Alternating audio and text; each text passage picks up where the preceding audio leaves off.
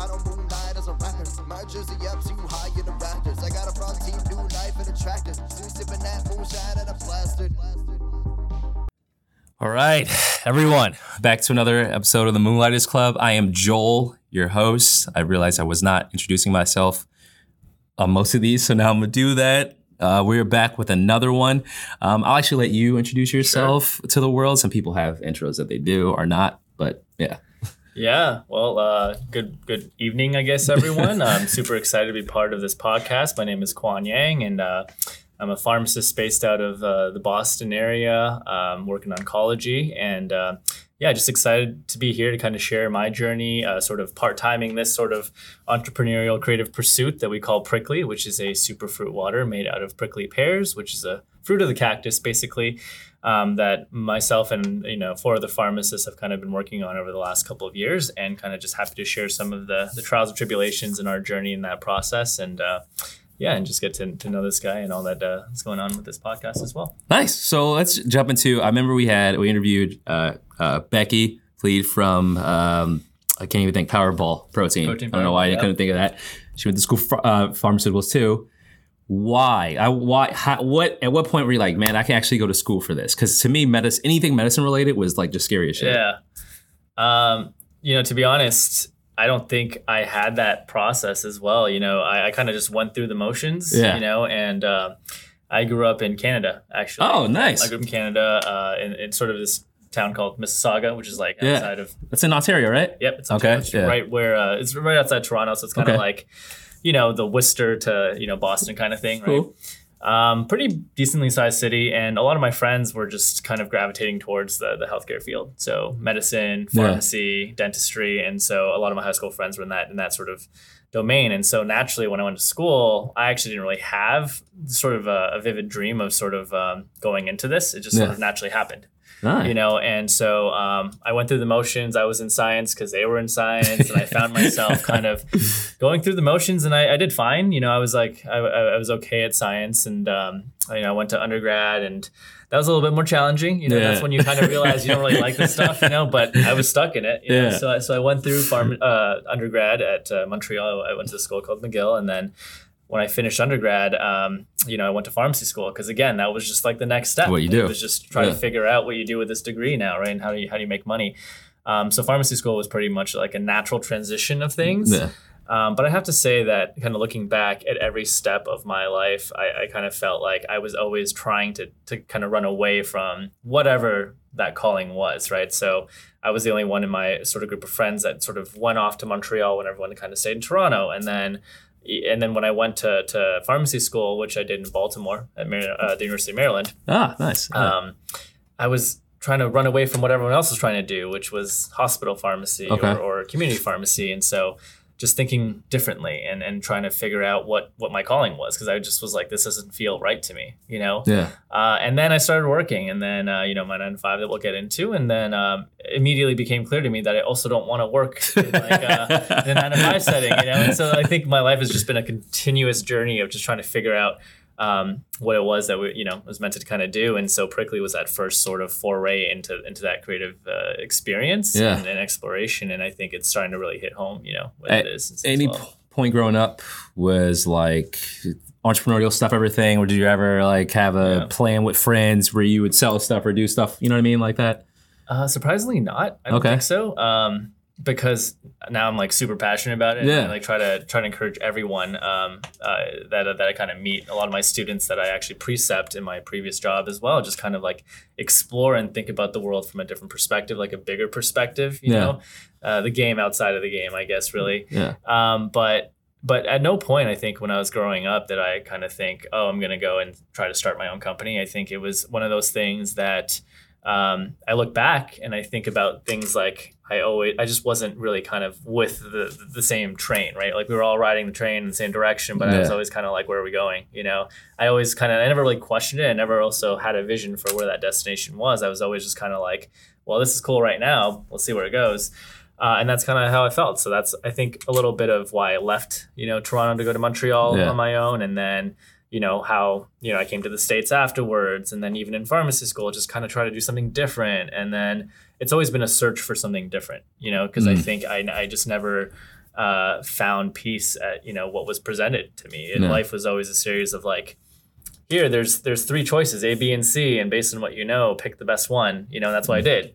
Right. And I felt like life was still like that even up to this point. And then Pricklee was sort of that first moment where, myself and our, my partners, we kind of looked at each other and said, why don't we forge our own path? Instead of A, B, and C, why not choose Z or D or, and then kind of figure that out and just explore that opportunity as well. So nice. Yeah. I don't know. So you're going through it and it's interesting. It's like, we hear that a lot from most of our entrepreneurs. It's like they were either super rebellious young, like not doing work that was boring or things like that. Or they're just like, this is not for me. Yeah. So when it came to starting something new, did you see something, did you think of something that could help in the form of this product? Or were you kind of like, nah, I just want to do something else.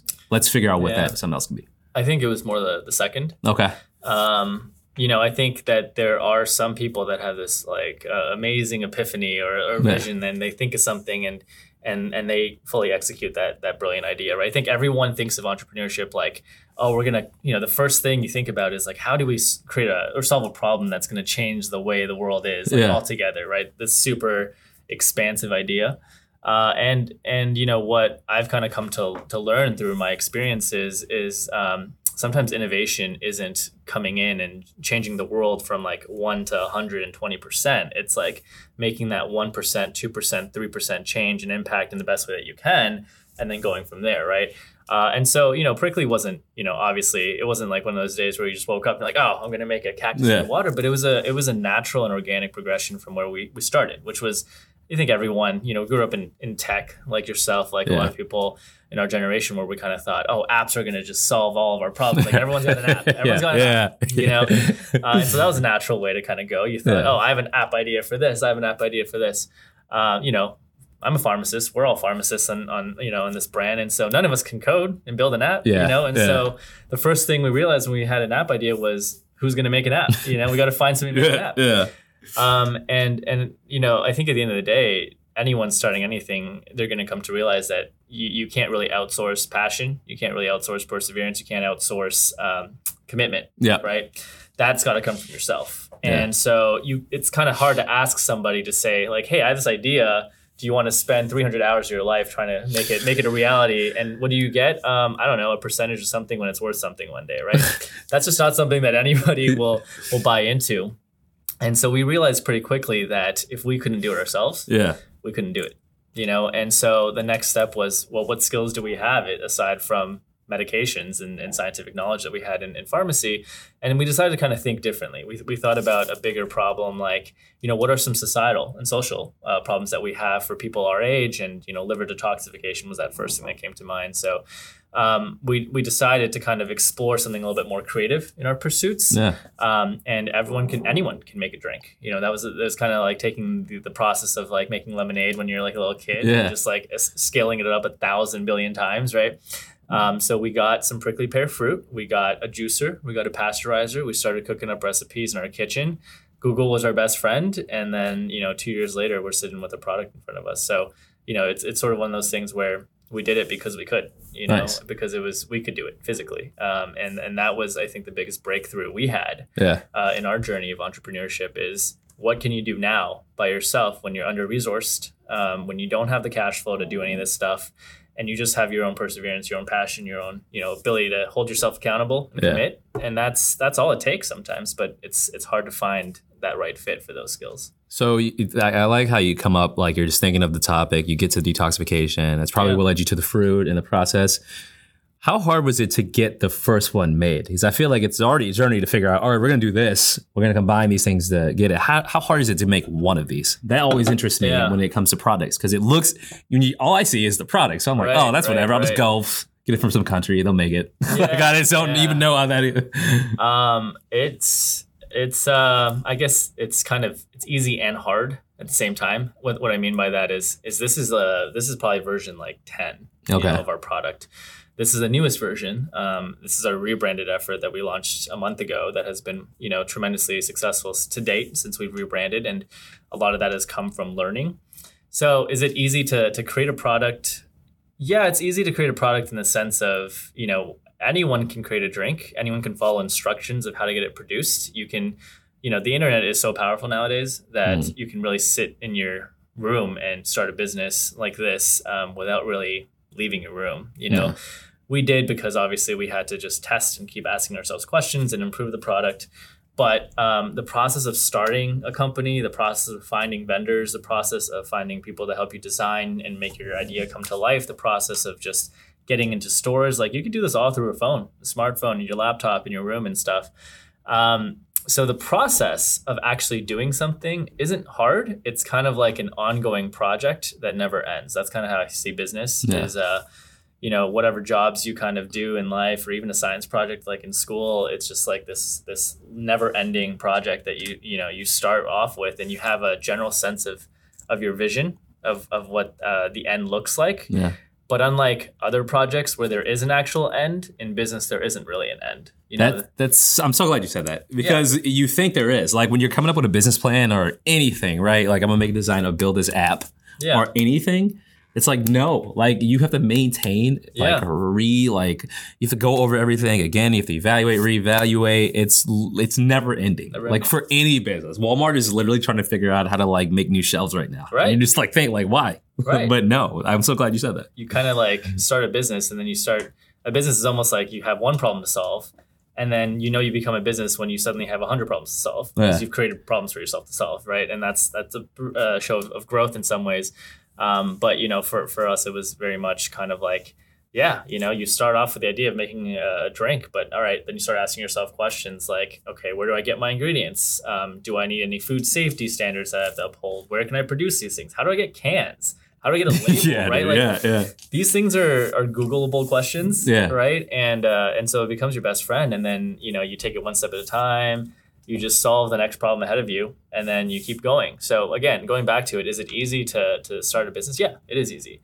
What's hard is progressing through it, sticking with it, and holding yourself accountable to say, are we doing this right? Are we doing this the best way we can? Can we improve? And can we persevere and not give up in that process and continue pushing? Because that's really the only thing that differentiates successful businesses from others is the perseverance. At any point where you're like, oh shit, this is like really going down. Oh yeah, all the time. Even still, I mean, I don't think that there's any point where you're like, oh, we've made it. Right? But there's 1,000 points where you're like, oh, I don't know if we can make it. Right. Like I think that's what you feel more than, because it's such an organic thing. Like it's kind of like when you learn a new skill or something like that. Like you start a new job or something. You're just like day one, you're like, how is everyone around me so good at this job or whatever it is? And then you're like, am I ever going to learn this? Right. And then a year later, you look back and you're like, wow, I grew a lot as a person. I developed a lot of skills. Like I can do this job now pretty well. I can even teach people how to do this job. That's kind of like a business. Like you start off and you look around and you're like, oh man, all these brands are so good. Like, am I ever going to be that way? Right. And, again, like you solve problems one step at a time. You prioritize what you need to solve now, and then, what you need to do tomorrow, and you have a good vision and plan for it. But, eventually you get to a point where you say, oh, wow, look where we are. Right. And that's kind of the one thing that you kind of just have to remind yourself of all the time, is to just take a moment, pause, and just be like, look back and see how far you've come, right? Like, what have you accomplished in the 6 months that you've been doing this, right? That, where were you a year ago? Where were you 4 months ago? Sometimes you're kind of really impressed with how much you can achieve, right? Just doing 1% every day, it adds up. And some days that 1% is bigger than others, but you look back and you say like, holy crap, we've come a long way. And if you don't do that, you're just not giving yourself credit. And then you always just feel like the downs, How comfortable were you on the external side of business, like selling, telling people about it? It seems like the process stuff, you all are like, no, we got to do this. So when it comes to presenting it, trying to get in those stores, selling to those people, how'd that come by initially? We're all pretty extroverted people, so fortunately for us, that part, the go out there and just like talk loudly at people, not even to people, at people, wasn't the struggle. The struggle was fine tuning our messages and getting good at that, right? So I think there's a lot of people that feel like, oh, maybe we're more of an introverted person, and it takes a lot of energy for us to kind of go out there and do that. you know, at the end of the day, that's challenging, but you kind of have to. That's the only way to get your brand out there is word of mouth. And word of mouth through, you know, it could be social media marketing. When you don't have money, it's really just literally word of mouth. You know, sometimes going out there and educating people on our product is the best form of marketing we can provide, because they get to sample it, they get to meet who we are behind the brand. And in 2019, it's never been more important to understand the people behind the brand as well as the brand itself. So that's strong marketing right there, but you have to be comfortable doing that, right? Yeah. And in the beginning, you know, you're just kind of a blanket approach. You're like, oh, that sounds good. Influencer marketing sounds good. This sounds good. That sounds good. And you do everything and you have no idea what's working. Yeah. And you kind of hope that someday there'll be sort of like a light that just like, you know, turns on. You're like, oh, I'm going to do that. I'm going to do that. And we've learned a lot of that kind of stuff. Like we look back and we say, all right, you know, this is what we're going to focus on now. But it's taken all those little attempts, all those like little fish hooks out there to see like what's going to bite, you know? So yeah, I mean, it's certainly an effort to go out there and talk to people. We were comfortable doing it, but getting our pitch down, getting comfortable with our key messaging to understand what was actually providing value in terms of how we communicate our product to people, that took a long time, you know, and knowing who to talk to was also important. Knowing our market. I mean, that's just a lot of conversations and practice and just practice, honestly. Yeah. That's really the biggest thing. Is the more you do it, the better you get. No matter if it's art, if it's like process, if it's just execution, everything improves through practice. Was there anything unexpected when you first started doing this? Once it did start hitting the public, were you surprised by anything? Maybe the reception or success, or even something a bump in the road that you didn't quite see coming? Lots of bumps in the road. Lots of small successes, things like that. I don't know. I mean, I think one of the biggest surprises is it's. I think I heard a quote once. Somebody said it was kind of like starting a business was kind of like pushing a train. Mm-hmm. You know, it's kind of impossible to push a train, but once it starts to move, it starts to pick up steam. Yeah. And so one of the biggest surprises for me was understanding that, you know, you hear this thing of like right time, right place, right? And it's kind of a little bit of both. It's the train analogy with the right time, right place mixed together. And I say that in the sense of, yeah, you do have to be in the right place at the right time sometimes to get lucky. You know, for us, we got really lucky procuring the right branding vendor to help take our vision to life. But we had to learn so much before that to direct them to understand what our vision was, right? And we had to understand what our vision was too first, right? You go to somebody and you say, we're going to make a cactus fruit water. It's going to come out any one of which ways possible, right? But the way that you've learned is the best way to communicate your product is through practice and understanding your audience and understanding your product to the level that you know this is good, this is not good. So to be in the right place at the right time, it takes a lot of hustle, it takes a lot of time, and it takes a lot of train pushing, right? Mm-hmm. So when people say right place, right time, I think it's just like anything, right? It's just getting your break. It's just getting that break in your life, that opportunity to kind of be ready for when that opportunity comes. Because somebody can come in and say, hey, I love your product. Let's get it in 1,000 stores tomorrow. And you're like, wait a second, like I don't have enough product to fulfill that. And then they're like, all right, well, sorry, then I'm gonna go somewhere else. So you have to be ready for those times, but you need to set yourself up through just a lot of preparation and putting yourself in those situations where those right times can come along. That's why I stopped being jealous of other people's moments. It's like everyone wants everything immediately, and it's natural. But in reality, when you're starting a business or most things in life, it could be relationships. Like there are times where you just want it, but you weren't ready for it. Like I wouldn't be ready to be married at 19. Like if the Beyonce could put to me and I'm like literally out of high school, like I wouldn't know what to do. Or if someone handed me $1 million for an idea and I was 20, I'm going to blow through all that money and I'm not going to be ready. So you're absolutely right. Like you work your way. Like how does someone personify luck? Because I remember we used to talk about luck in sports, and it was like when practice and preparation meet opportunity or something like that. Yeah, that's a good one. And it's literally like, yes, someone can randomly walk up to you and ask you something crazy and great, but if you can't do it, right, and you wrongly commit to it, that's a door that's probably going to be closed forever. Right. So you have to give credit to the people who do have those stories because they worked their butt off to get in the situation to perform. Yeah, it's like the harder you work, the luckier you get, right? Exactly. That's the quote. Yeah. Sure. So what was the first feedback you got as far as like taste and product and stuff like that? You know, like, because I mean, the nutritional benefit is clear, but like I feel anything that's food based, man, it's some people are so finicky about what they like and what they don't like, and there's stuff that people drink, like Red Bull's not good, but we drink it for energy. It's just a thing we do. So when you're putting this out there, how do you even know, like, we can't do this, that like we don't want it to be some like fruit drink thing, it has to do this? How does that kind of cause effect thing kind of go? And I mean, I think you hit the nail on the head. Like, people have different taste buds and different preferences and experiences, and some things kind of ring like a nostalgic bell to them, and they're like, oh, I like this more because of that, or they just grew up with liking pulp and so they like pulp and others don't, right? I think there's a couple of thoughts on that. I think the first is people will do like taste demos, and like they'll be like, all right, I'm gonna sample 200 people or like 20 people even, right? 20 of my friends, and see how they feel, and then you hope that they give you good feedback, right? Chances are they're not going to, because they're your friends, but let's say 50% of them like it, right? That doesn't mean that 50% of the people in the real world are going to like it. It just means that of those 20 people, 10 people happen to like it because you picked those 10 people. And so sometimes with demos and things like that, it's really tough. I don't know how much I believe in just asking for 20 people's opinions and saying like, all right, if 18 of you guys like it, that means this is going to be a successful product. And if two people don't, or only 2 people like it, that means it's not going to be successful at all. You kind of just have to trust your own instincts sometimes. Your brand is an extension of your creative self.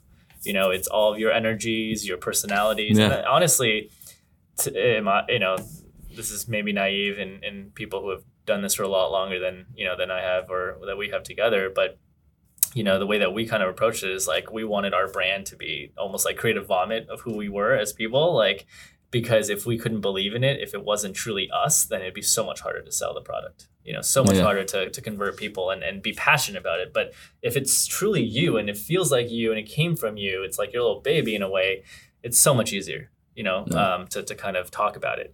So our first version of our product, it came out, and I just remember like it looked nothing like this. It was in a glass bottle, like half the label. We had made this label a magenta color, thinking that the drink was going to be magenta because the fruit was magenta, and then it came out like this orange color, and we're just like, this doesn't make any sense because the glass bottle is like orange, but the label's like magenta. But that's all we had. So we put it out there in stores, and then we're like, all right, this is a monumental like accomplishment, right? The first moment you held the bottle in your hand and you're like, this is real. And you put it out there and you're like expecting to like start to make some turns and some sales. And we demoed it at a store, and I remember like the first person that like drank it, and they're like, oh, this is trash. And you're just like, okay, well, here it goes, right? Like, this is gonna be tough. And then the next person was like, I'm not feeling it. And the third person was like, oh, I really like this. And we're like, okay, that feels a little bit better. Like, that's kind of like, this, whereas we're like super eager, like showcasing this to the world. And then maybe like 10 samples later, somebody came and they're like, oh, I really like this. And they bought a bottle, and we're like, that was our first sale. I don't even remember what that person looked like or what that experience was, but I remember. And then in that same taste test, we had, maybe like 50% of people were just like, this isn't for me. 40% were like, oh, wow, I really like this. We had a couple people even come forward and say like, oh, I was an entrepreneur once, and this is what I've been doing. And like, they start like talking to you, and you're like, all right, like I can't, we're here to take demo, like save this for another conversation. And you start getting all these characters, right? And we try to do so much that first taste test. We try to collect data, like, oh, we should survey everybody, like document, like let's figure out our customer base. Like, what was their approximate age? Were they male or female? Did they seem like they came from like a workout, or like what kind of like person is this that likes our product? And then we realized we couldn't do that either. Like, it was just like all these things that we thought we could do for one taste test, we couldn't. And this just over the course of like a year and a half, just taste testing that original product in only like 5 or 6 locations. It wasn't like we were expanding everywhere. We just wanted to learn. We were able to figure out, all right, this is working, this isn't working, this is how we should change the taste. And made the change, made the label changes. And then again, over and over and over, just made very small batches of product, tested them in the same locations with different people over and over and over. And eventually we got to a point where we said, okay, now we know what we want from a label perspective, what we want from a taste perspective. And, we rebranded this product, and we went from something like 50% of people not liking it to probably about 10%. nowadays, where we kind of get a much more communal sense of like people are coming in, they're saying like, wow, this is really, really good. And so we've moved the needle, but that's taken time, right? Yeah. And we've accepted the fact that we're just not going to please everybody. But if you keep improving, you're going to start getting a bigger audience. So that's a lot of work.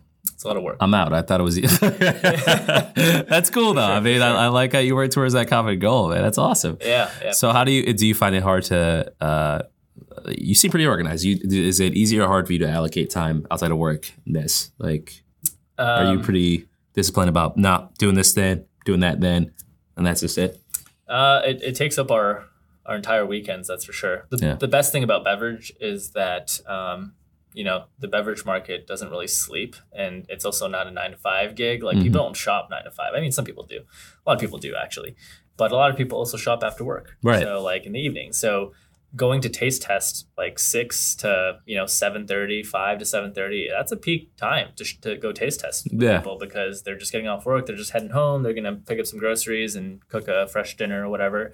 And that's when we get off of work, right? So we go and we do a taste test and we educate, we convert some sales, and we continue the process, right? But because we're in that industry, it's allowed us to kind of do that.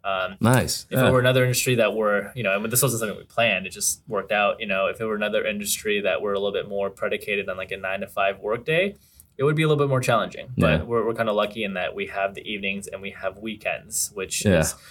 That's where, people go to festivals. We do SOA every Sunday, which is probably our best experience ever. We meet a lot of cool people. We get a lot of great sales and we learn a lot. That's the biggest thing. And we get a brand out there. We have our own tent and everything. Weekends is when we do that kind of stuff. So, we don't really have weekends anymore. But that's not to say that we do this and it feels like work. This is the complete opposite. Like our 9 to 5 jobs, it's work, but our 5 to 9 jobs, that's passion, that's fun, that's enjoyment, and so we go out there and we have a great time, and we just are never more tired after a day of SOA or taste testing, but we would wake up and gladly do it again the next day if we could. You know what I mean? So that's the biggest difference that we've noticed is like if it's a passion project, if it's yours, if you really are truly enjoying this pursuit, that it won't feel like a job. And that's not to say that every entrepreneurial pursuit is going to feel like that. There have been others that, we've pursued where it still feels like work because your heart's not in it. Right. But if you find, something that you truly enjoy and that work doesn't, feels like you just want to go home and do it again. The problem that you'll start to encounter isn't, can you find time? It's like, can you find time for the other things in your life that are important too? Like spending time with loved ones, friends, just taking time for your mental health and like relaxing and all that stuff, So what, it sounds like you've built some steam, taste tests are going well. Mm-hmm. What are some milestones you have, like perfect world, 6 months, a year from now, if you accomplish a couple of these things where you're like, all right, this is good? I think some milestones would be to start scaling. I think that's the first thing is growing to a point where we're with a production facility that can really kind of help us kind of grow. And, we are so fortunate to have like really, really good partners that we hope to partner with for our entire journey. And we will continue to partner with and as we continue to scale. And so just getting to a point where we can scale and, that's going to be a big milestone. And a couple of key accounts, like Whole Foods is a big one for us. That to us is a nice measure of success for us in this local arena that we would really like to kind of get into, along with, Wegmans, Roche Bros, like some of the bigger accounts that we think have a lot of the sort of target market for our audience, and that takes hard work and time. Yep. And getting into, smaller accounts and just driving velocity to those accounts to prove like, hey, we're not just here to make one order, but it's, this product's moving, people are interested in it, and it will sell on your shelf. Yeah. And so it's going to take a lot of just, demos and just advertisement and just word of mouth and just continued exposure to kind of get there. But our hope is that, when we look back 6 months from now, we'll say like, hey, we did it. We got into a couple of the accounts that we really wanted to get into. Nice. And that's it. And then, a little bit more like 1 year, 1.5 year kind of goal is to be really regionally known. Like we met in Boston, right? Yeah. So it's important for us that we build this brand in Boston. And this is where our home base is. This is where we're going to really kind of build the basis of Pricklee, which is, again, a cactus fruit water. Obviously, cactuses grow a lot in Boston. So it makes a lot of sense. But at least in Boston, we just want this to be like home for us, right? And we want this to be the place where we can kind of proudly say like, hey, this was made in Boston. We met in Boston. This is important to us. So we want there to be some regional excellence there. And like in, a year and a half, come back and say like, hey, there are people in Boston that are saying like, hey, have you seen this like cool brand out of Boston called Pricklee? Like we want that to be, sort of our story. So we're really kind of focused on that for now. Nice. Yeah. I'm really excited about drinking this. The light blue is like mad calming. So I'm a big fan of it. But no, I like, you have everything in order. I like it. It's passion, but it's a very efficient passion. It's very organized. So I definitely see big thanks for Pricklee. I wish the best for your team. How many is it? So it's 5 of us now. Nice. And, we have a couple of interns and ambassadors that are helping us out. And awesome. And that's always a growing team, Yeah. So, always looking for help with our expansions as well. So you got a machine going. I like that. A little bit. That's cool. It's still a lot of sweat, and we're greasing and gassing a lot too, but that's expected when you don't, Once you're bootstrapping, you're starting out small, like you got to cut costs, and that means you got to do everything yourself. And you should want to do that. If you don't, then I don't know how far something's going to go without that passion, Nice. Well, let's see if we can get some more help. Where can people find you, reach out to you, follow you, support you, find your product? Yeah, absolutely. So, we're obviously found at our website, pricklee.com. So feel free to just hop on there and you can make orders. We deliver to everybody in Boston, but we ship across the US, and feel free to use a discount code Superfruit15, Superfruit15, that's one word. And that'll give you 15% off of your order. We do sell everything in 4-packs. We sell them in 12-packs. So online is your best way to go. If you're in the Boston area or Connecticut area, we're in about 20 or 30 stores all along and down the coast. So we'll be in Dave's Market soon, Geisler's, Highland Park, those types of chains. In Boston, every Sunday we're at SOA. So if you guys are thirsty and you want a beautiful Sunday afternoon to spend with friends, check out some awesome like art, design, foods. SOA is a great place to spend a Sunday afternoon, and you can come hang out with us and try some Pricklee. So appreciate the support. Oh, and social media, just follow us at Drink Pricklee. Would love a like, a follow, anything like that. Just kind of follow our journey as we expand our beverage in the Boston area, and excited to kind of see what's next. Nice. Do that. Drink it. Follow it. This is great. I really appreciate this. Thank you so much, Will. It's motivating too. It's like it just, the work sucks at times. You know what I mean? Because you're like, you keep turning on the TV, you see people, you're like, what the hell? Why am I not there? But you know what? It's good to know. It's gratifying. Like it's really gratifying to see the hard work, see the fruits of your labor, and to see it come through other people. It's like, all right, I know when I go home, let's just bust this out and work on these new things. So absolutely. I really appreciate the free inspiration. I wish nothing but the best for your team. We're going to do what we can help. Much. Yeah. So to everyone else, you can find more of our interviews on our website, moonlightersclub.com. Mostly every podcast network we're on YouTube as well. If you are an entrepreneur/employee or were at some point, please reach out to us. We'd love to hear your story. You could just email us or find our email on the website. So thank you again. Thank you all for tuning in, and we'll see you next time.